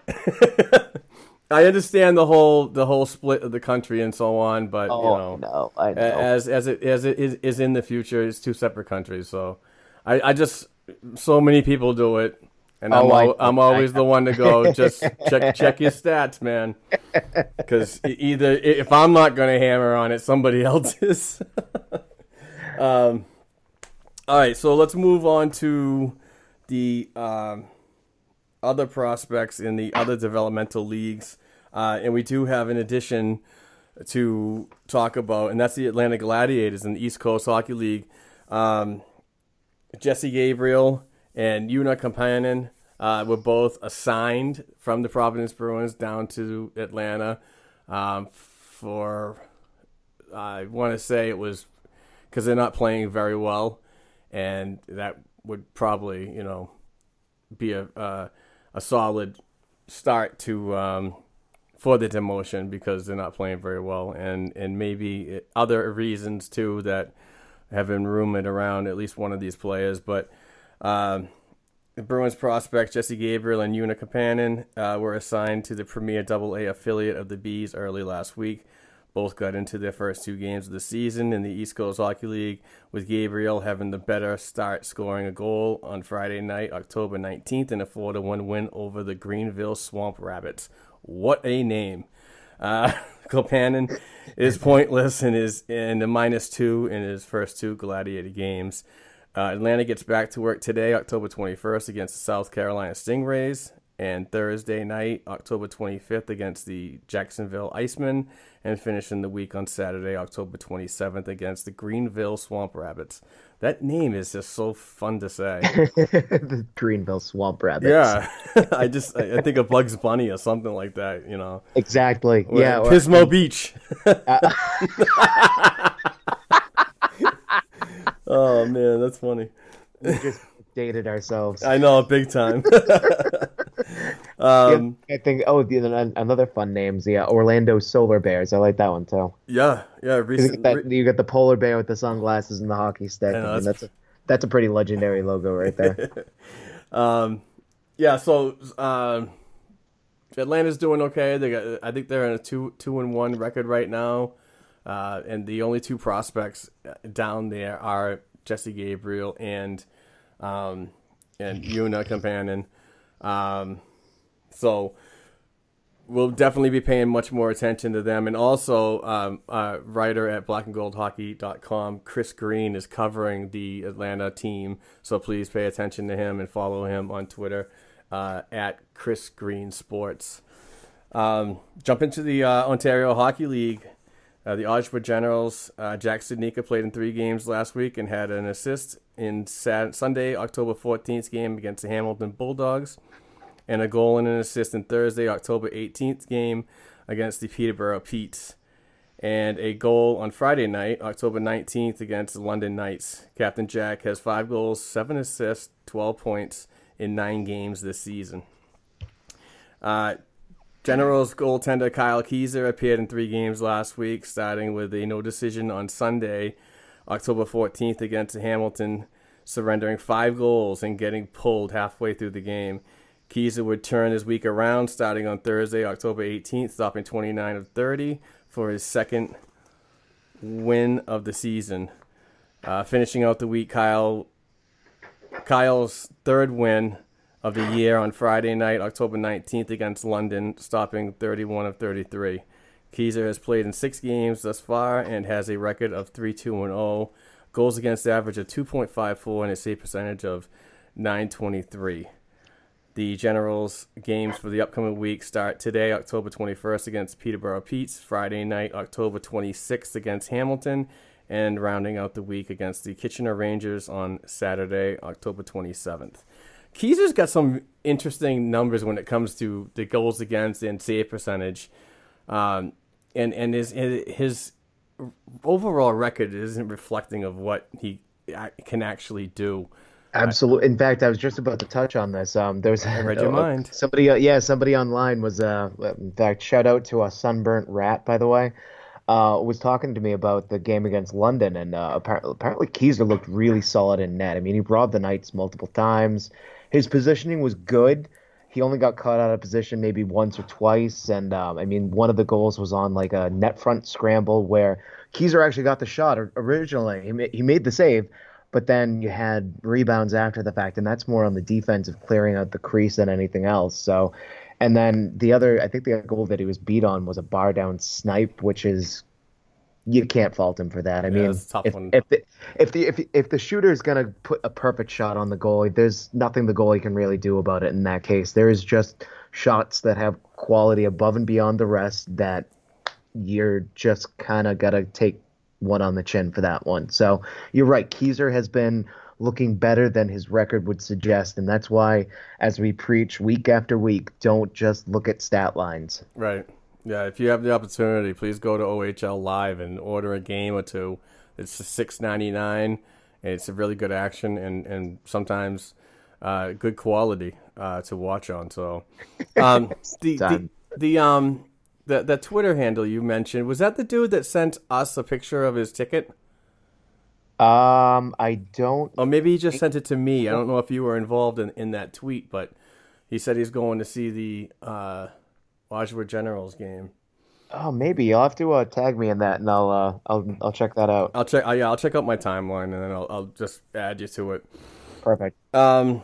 Staying in the Ontario Hockey League, the Niagara Ice Dogs, Daniel Bukash played in 4 games last week, scoring his first goal of his OHL career on Sunday, October 14th against the Sudbury Wolves.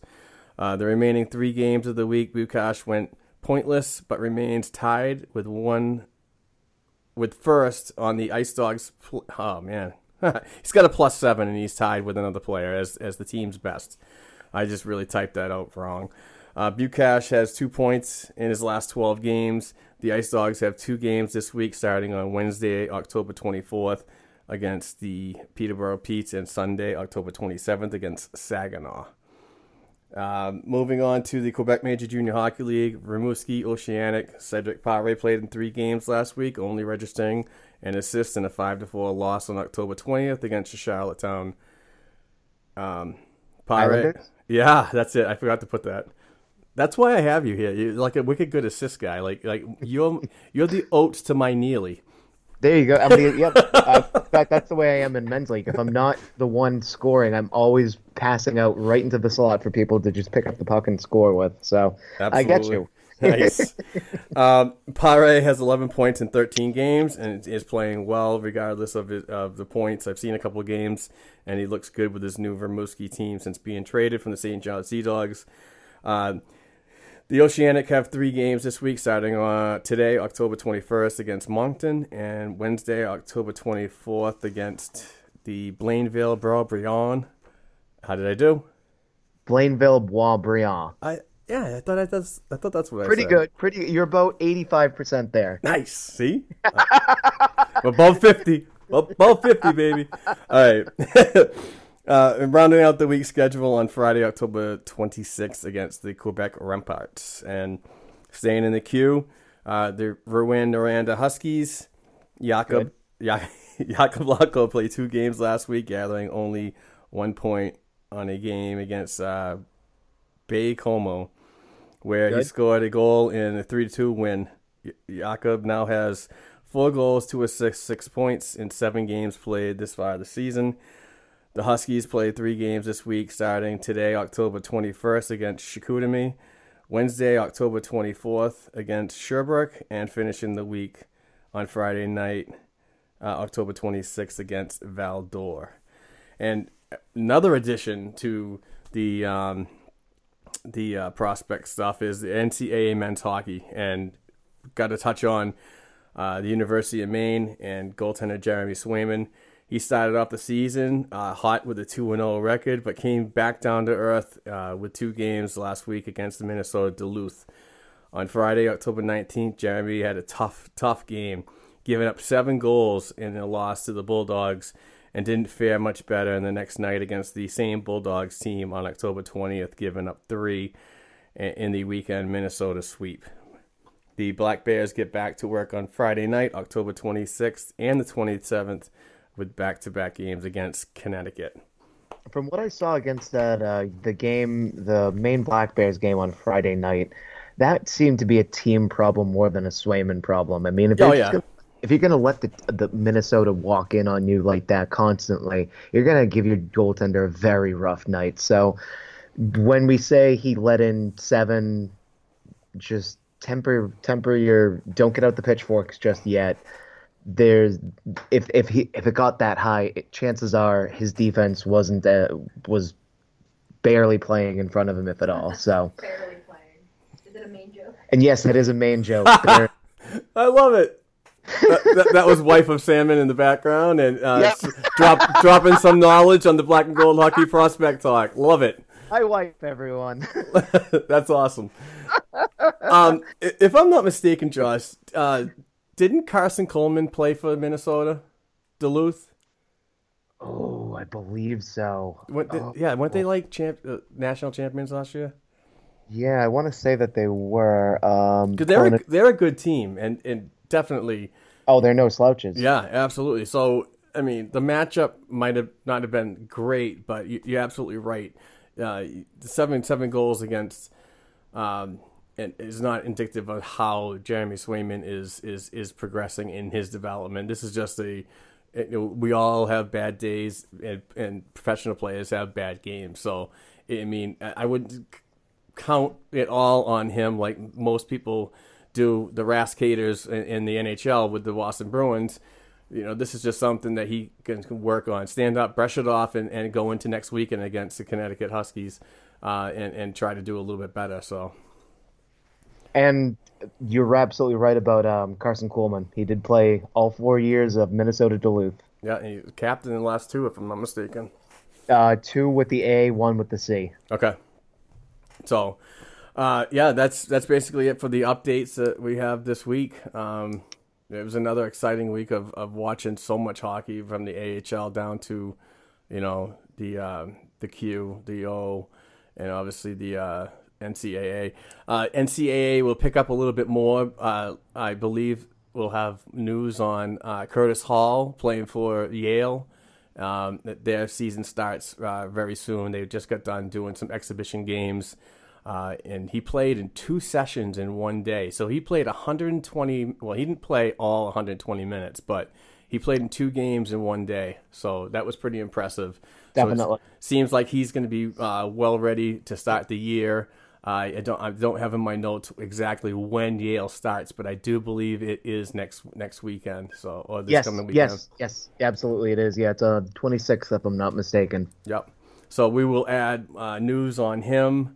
And Jack Becker for Michigan, he has 1 assist in a couple of games, not really tearing it up, but as soon as he gets a little more involved, we'll talk about him more. And that's basically it, because there's really not much more prospects in the NCAA Men's Division I that we can really add to this list. Not like in the past years when there was like so many. Right, yeah, because Trent Frederick and Cameron Hughes, yeah, Wisconsin. AHL. So yeah, you're right. It's the NCAA is not. Yeah, we don't have so many prospects in there. We will eventually because there's a guy, and I'm blanking on the name right now. He's Dustin McFall, who's going to be going to Clarkson. Right. But he opted to stay in the AJHL, I believe, which is it's a junior program and it's in the Toronto area. So and actually, I figured out why he did not decide to go to Major Junior. It's not that he wasn't able to. I believe he would have forfeited his NCAA eligibility because with the CHL, he gets a stipend of I don't know. It's basically an allowance for all intents and purposes, but he would have forfeited his NCAA eligibility, so he couldn't have gone to college for free on a scholarship if he wasn't basically an amateur player. So CHL kids, let's drop some knowledge. CHL kids get a bit of money. Like I said, it's pocket change, but they still get money, so they're not considered amateurs anymore. Therefore, they can't go to the NCAA under a scholarship. Yep, that's very, very good, Josh. Just like NCAA players cannot participate in any rookie development stuff. They can participate in development camps, but they can't participate in rookie camps or NHL training camps because the NCAA sees that as a professional act, and that you can forfeit your scholarship by doing such things like that. So yeah, we won't see Swayman in rookie camp until he's either out of the University of Maine by graduation or the Bruins have offered him an entry-level contract. So exactly. Yep. Anybody that we want to talk on specifically before we kind of like part ways? Anybody impressed you this week? I mean, I gotta give props to Vakanainen. I thought that in the games that I paid really close attention to him. He hasn't really blown me away, but I'm going on Mark Divers' tweet too that he hasn't had a bad game. So he's pretty much like so even in his progression and in his development in his first couple of games of North American professional hockey that I've been impressed with. But I'm not gonna pump the tires of him being the next Bobby Orr either, like so many other people are. I just think that's kind of asinine. The guy's only played like 3 or 4 games in the A, and automatically he's like, warranted to be in the NHL as soon as possible. And he's getting his opportunity with the Boston Bruins, this time with the call up. And what a day for him, huh? Right, yeah, because he played in Bridgeport. Then next morning you get I got a notification. I was like, Urho Vakanainen was recalled to the NHL. Dude, he's got to fly cross country almost immediately. Yeah. And we're talking, what, like Connecticut or Rhode Island, Massachusetts, wherever he's flying out of, he's got to fly all the way up to British Columbia to play in that night's game. Yeah, that's crazy. I can't even put into words just how crazy that must have been an experience for him to be, to probably be just minding his own business, get a call from, I'm guessing, Don Sweeney saying, hey, you're flying to BC and you're playing tonight. Get your butt on a plane and get out here now. Nothing like learning the rigors of a developmental player on call. Yeah, exactly. Yeah, how about you? Who impressed you, whether it be this weekend or in the short sample size of games that the Providence Bruins have played so far? Absolutely, Trent Frederick. I believe that out of all the perhaps negatives of the past few clunkers that they've unloaded, and especially last night and Friday night, his play has been extremely consistent. It's been very exciting to watch. He's played well at the dot. I've been noticing him used in all 3 zones of, taking faceoffs in all 3 zones. He's had to fill a bit more of a role now that Jordan Swartz got injured, and it was kind of a brutal injury too. So I appreciate him stepping up and really taking his role seriously, because I think that getting sent down right at the end of training camp probably motivated him that, hey, you're danger close. You barely made you almost didn't make, or I guess you almost didn't make it. You did. Either way, he came extremely close. Yeah, no, I lost my train of thought there. You've But been hanging out with me too much. You've been fumbling. my train of thought my train of thought didn't derail. I just lost it. But last night, it was incredible to watch him. I mean, he had that first goal that was extremely well set up, and then the second one, I mean, he was in the right place at the right time. He'd managed to figure out a way to make himself invisible, which is not exactly easy for a 6'3", 220-pound guy. And he was right in front of the goalie. They passed to him, and he just tapped it in. I mean, you couldn't have scripted that play better. You know what I really like about Trent's game, and you're absolutely right. I I'm paying attention to him too. But it's the way that when he sees something on the ice, when he's on there and something happens to a teammate, he's pretty much the first in the scrum to figure out that guy, and that might have took liberties. I didn't expect a kid with skill like him.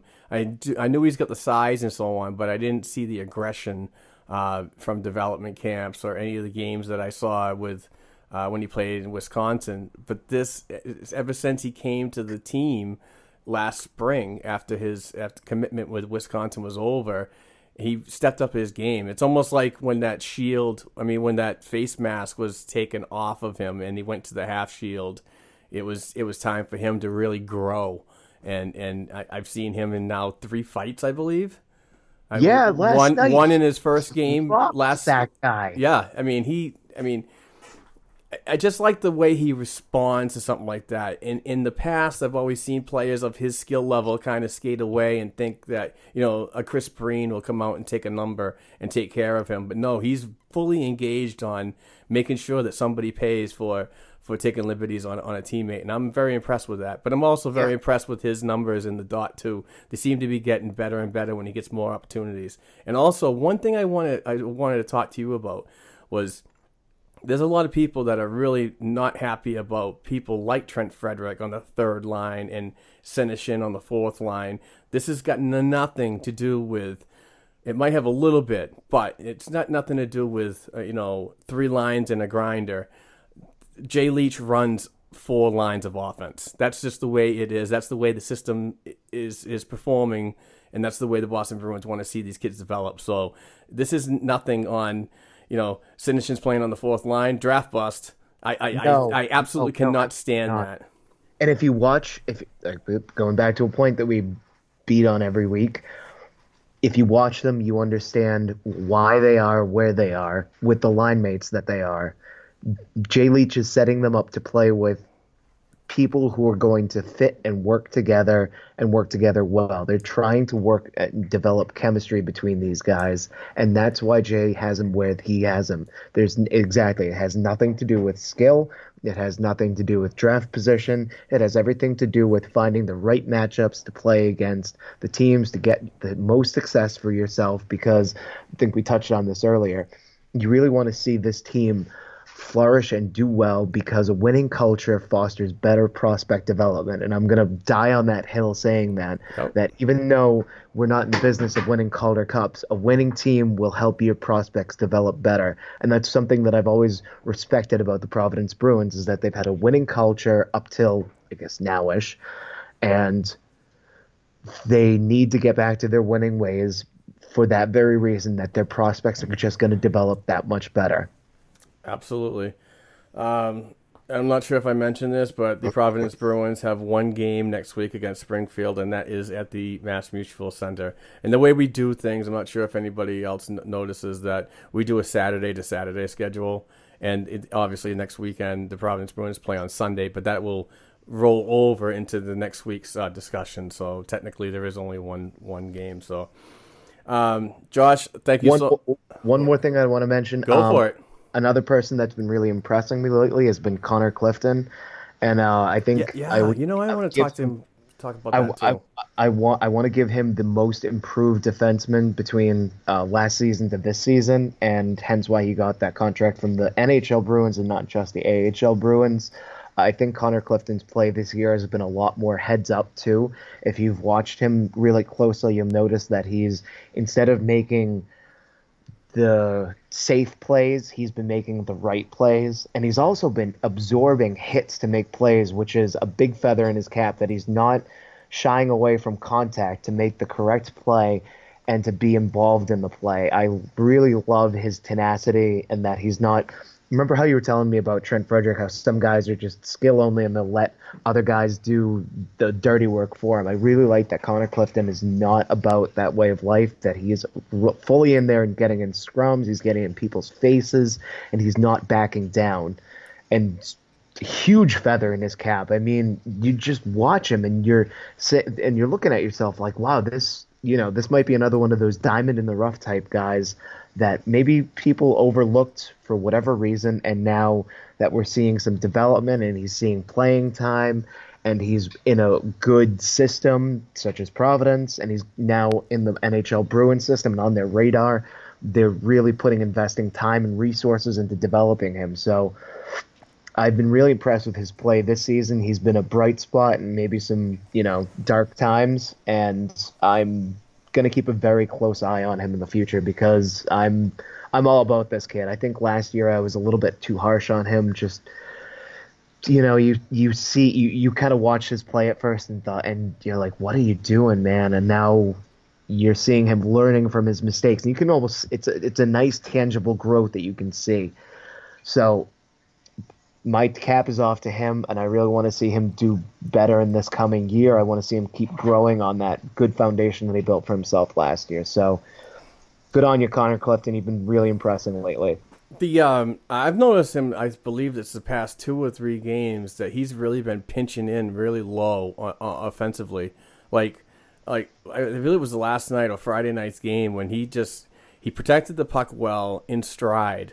And really and came around for a wraparound shot. Yes, I was like, man, is that Connor Clifton? Yeah, that's what I said. I'm like, is this a new forward? But no, and this was on 5-on-5 that they were doing this, and it almost seemed like it was a power play, man advantage the way he was moving around the half wall, and then finding an opportunity to like protect the puck so good with his leg and his side body to get by 2 defenders and then still have the gumption to make it around the net for a wraparound shot. And then what was more impressive was he wasn't stargazing at the puck and where it was going. He immediately took that wraparound shot and kept skating hard to the point to get back into position. So it's what you do with and without the puck is very impressive for me when it comes to developing defensemen such as him. I mean, he had a really good career at Quinnipiac.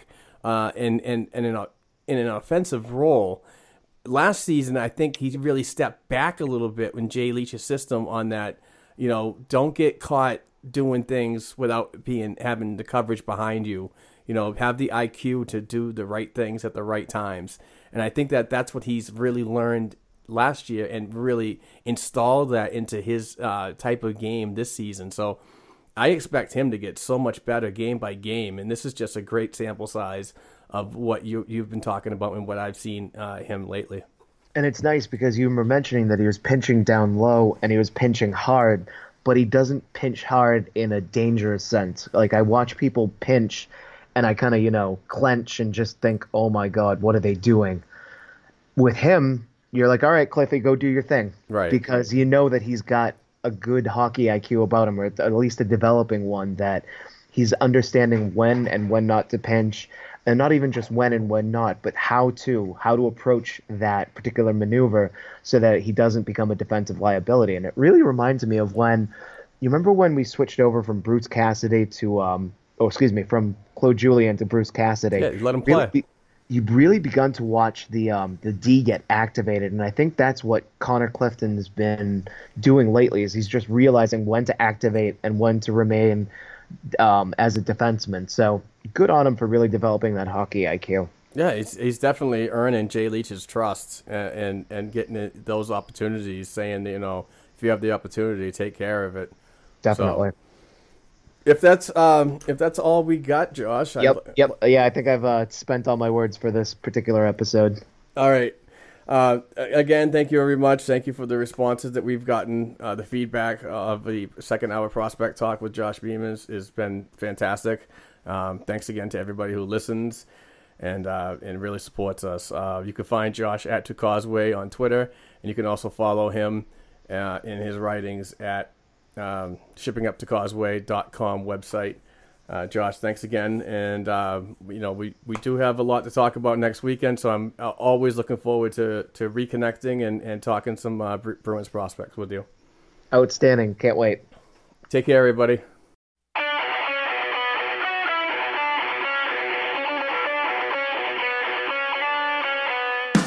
Thanks for tuning in to this week's show. You can follow the guys on Twitter at blackandgold277, at Court Lalonde, and at Rob40Bruins. You can also send us an email to the show's account at blackandgoldhockeyblog@gmail.com.